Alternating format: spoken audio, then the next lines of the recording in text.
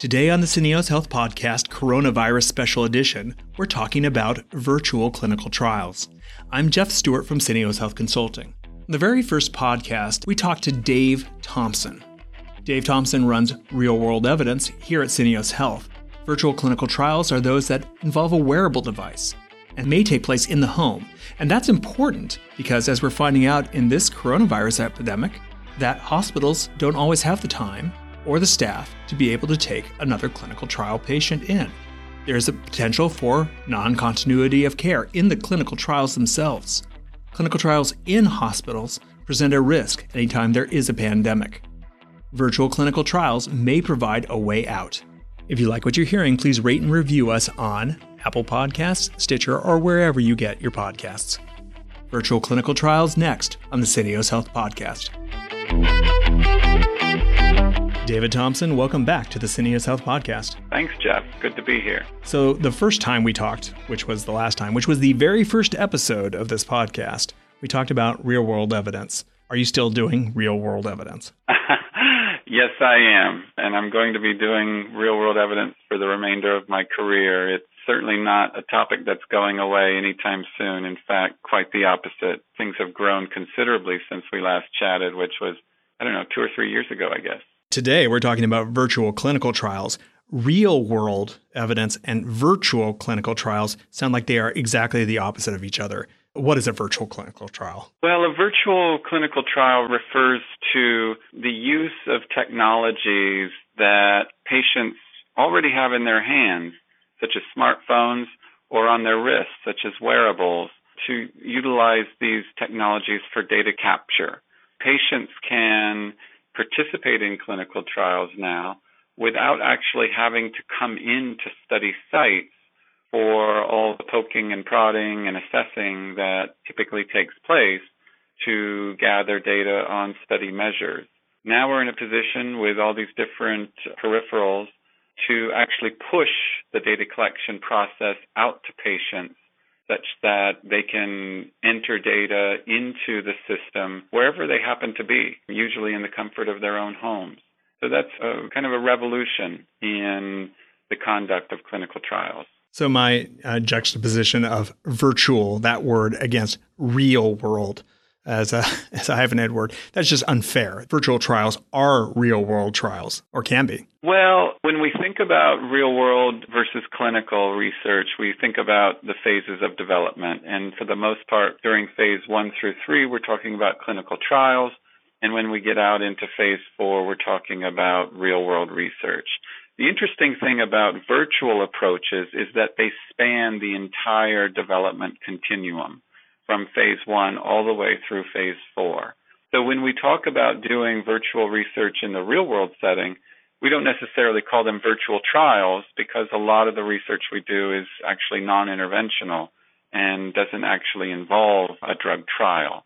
But the techniques for virtual data capture are the same and can be applied regardless of the phase of development to which the study is being performed. So what could I measure that I wouldn't have to go to the clinic to get? The most straightforward application of virtual research is for the collection of patient-reported outcome measures. These typically involve assessment of patients' quality of life or symptoms or pain, things like that tend to be subjective and that the patients have to complete an instrument to provide the data.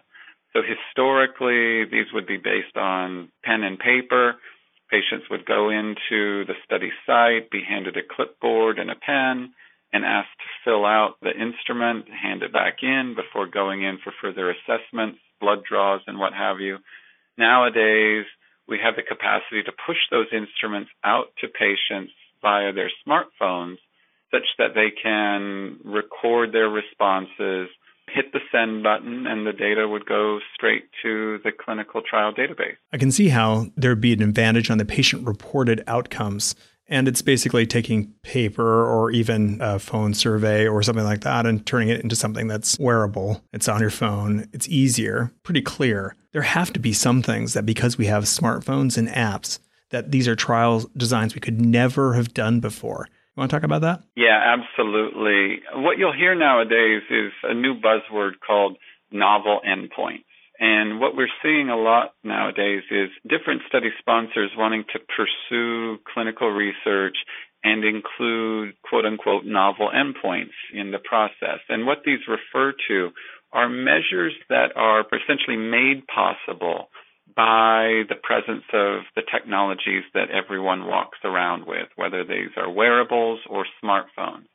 So, for example, one very common clinical trial measure in a lot of cardiovascular types of studies, for example, is the 6-minute walk test, which in a trial literally refers to how far a patient can walk in 6 minutes. Well, because smartphones have GPS technologies, the 6-minute walk test is kind of obsolete, because if we want to know patients' mobility, we simply need to ensure that they have their GPS on their smartphone, and we can track just how many steps and how much mileage they're covering on a daily basis. So no longer do we need a measure like the 6-minute walk test. I'll give you another example that's very interesting. We're familiar with a study that's ongoing in Britain right now called Cloudy with a Chance of Pain. And it's a nice pun, and therefore we know it's a British study. And what it refers to is the relationship between weather and pain symptoms in patients with rheumatoid arthritis. And what they're able to do in this study is push pain instruments out to patients via their smartphones and use the geo-tracking technology embedded in the smartphone to link to local weather conditions. And so whenever the patient fills out a pain assessment, at that same time and in that same location, the smartphone pulls in the weather data, and both those bits of information are recorded into the study database, which enables the analyses to correlate different pain levels with different types of weather conditions, whether it's cloudy, whether it's muggy, whether it's raining, whether it's sunny. All of these different factors that impact pain. And they've already reported out that indeed the kinds of correlations that anecdotally we've heard about over the years do play out scientifically. And there's the idea there to back that out in a, I don't want to say a real clinical trial, but you know what I mean. If I'm doing a clinical trial on a pain medication and it's patient-reported outcomes, I darn well want the weather to be at least neutral to me and fair, if not favorable if you could get it. Obviously, you wouldn't do that, but you certainly don't want it to be unfavorable to you and be unfairly biased. Exactly. So at the very least, what we're talking about here is pulling in additional information that can be used to control for differences that might exist across different patient segments according to their geographic location. Seems really important for something like a depression trial, to be honest. Absolutely. Absolutely. You can correlate it to the amount of daylight, because we know that there's seasonal affective disorder. Things like that come into play. And that's what's really interesting about these technologies that we now have available to us on a widespread basis, and how we're able to pull them in and utilize them. What are the problems with doing this? We've talked about the upsides. There have to be some things that are basically pitfalls that once we go to virtual trials, now we need to worry about. Yeah, everyone's excited about the potential of these virtual approaches, and in particular, the ability to reduce or in some instances completely eliminate study site involvement is something that has the potential to streamline and economize the clinical development process. We all know that clinical trials are a very expensive proposition, and site recruitment and site management is one of the big ticket items in clinical trials. So the ability to eliminate sites from the process is very attractive. You have to recognize, though, that those sites perform an essential function that, if eliminated, you have to have some means of filling the void. The main thing that sites do is identify and refer patients into the trial and then keep the patients engaged while they're in the trial. If you eliminate the sites, you have to come up with an alternative means of identifying and recruiting your patients, an alternative means of keeping those patients engaged so that they don't drop out. So that's one of the challenges. It's easy to talk about this in the abstract, but when you have to think about where the rubber hits the road, you better have an alternative set of tires or else you're going to quickly find yourself in the ditch. As we record this, we are in the early days in the U.S. of the COVID-19 pandemic. I have no idea how it's going to end out, and I have no idea what the kind of disruption is going to take place in hospitals that often are clinical trial sites. I have to think it's one of the greatest concerns that exists is every phase 3 trial out there that might not be able to collect their data because patients can't get to the hospital. The hospitals are overwhelmed. Virtual trials, is that a potential, at least safer solution for this kind of downside risk? Potentially it is, but as you say, it's too soon to tell. Everything right now is disrupted. You can't even buy toilet paper at the local grocery store. And we know there are no shortages, right? So time will tell. But in theory, what we're talking about with virtual approaches is exactly analogous to what we're all doing nowadays in the workplace. Everyone who can work from home is doing so. So if you don't have to go into the office, if you're set up electronically to work from home, then by all means, you're doing it because everyone wants to eliminate exposure to the illness. By the same token, if study sites are overwhelmed with the care of coronavirus patients as well as all the other patients, there wasn't a lot of excess capacity in our hospital system to begin with. It may be difficult to launch trials in these sites, and virtual approaches might be an answer to that. As I say, it's too soon to tell. There's a lot that needs to be worked out, and we've got to get past this crisis. But when you think about it, in theory, the virtual approach to clinical research obviates the need to have clinical trial sites. The data collection process goes straight to the patient. Therefore, the burden on the healthcare system imposed by clinical research would be reduced, if not eliminated. And that's a risk that if you were a CEO of a company, you probably just didn't think about before. But I can tell you, David, they're calling us right now in consulting to ask them what the contingency plans are for how long COVID-19 goes on. And I have to imagine that in the future, when one is trying to create not just a sales force that has some kind of resiliency to it, but a clinical trial that has some kind of resiliency to it, that they're going to be calling you. Yeah. Obviously, there's going to be a lot of blue sky thinking that takes place to figure out how to address this new reality we find ourselves in. It all depends upon how long this takes place. If this is a 2 to 3 month interruption, even if it's a 6-month interruption, that's one thing. But if this in some sense is our new reality for the foreseeable future, then we're going to see a lot of different novel approaches to data capture and staging clinical trials come about. David, is there a poster child for virtual research? Yeah, right now the most popular one out there is the Apple Heart Study. And this is a very large study. Something like 450,000 Apple Watch wearers have been recruited into the study. And it's very interesting because all you have to have is an Apple Watch and an iPhone. And every aspect of the study is conducted virtually. If you're interested in the study, you click on a link, then it'll give you background materials. If you want to enter the study, you click another link to fill out the informed consent form. And at that point, upon entering the study, the instructions to the participants are very interesting. It says, all you have to do is wear your watch. Heart rhythm data will be collected automatically and sent on a nightly basis to the study database.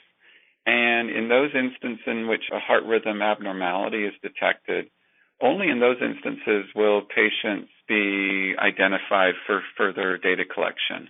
Patients are not contacted otherwise. They have to do nothing other than wear their watch. This is the most popular example of virtual research at this point in time.